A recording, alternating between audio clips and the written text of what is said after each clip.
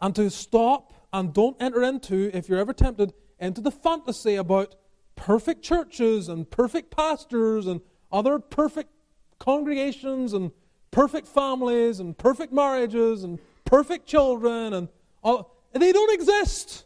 They don't exist. Yes, there may be some that are doing better than others, but none of us are perfect. And we are here in the providence of God. You're sitting beside the people you're sitting beside. You're here in this congregation. You're part of this work. And if you ever have an issue, before you say, I'm walking away, I can't cope with it. No, fierce loyalty, sticking it out. Sometimes having the bruises. And the stories to go along with them. Looking back with gratitude to God. Loyalty. Oh, how God's people need to be loyal. I'll tell you something. If persecution comes, we'll not need to be. I will need to preach this.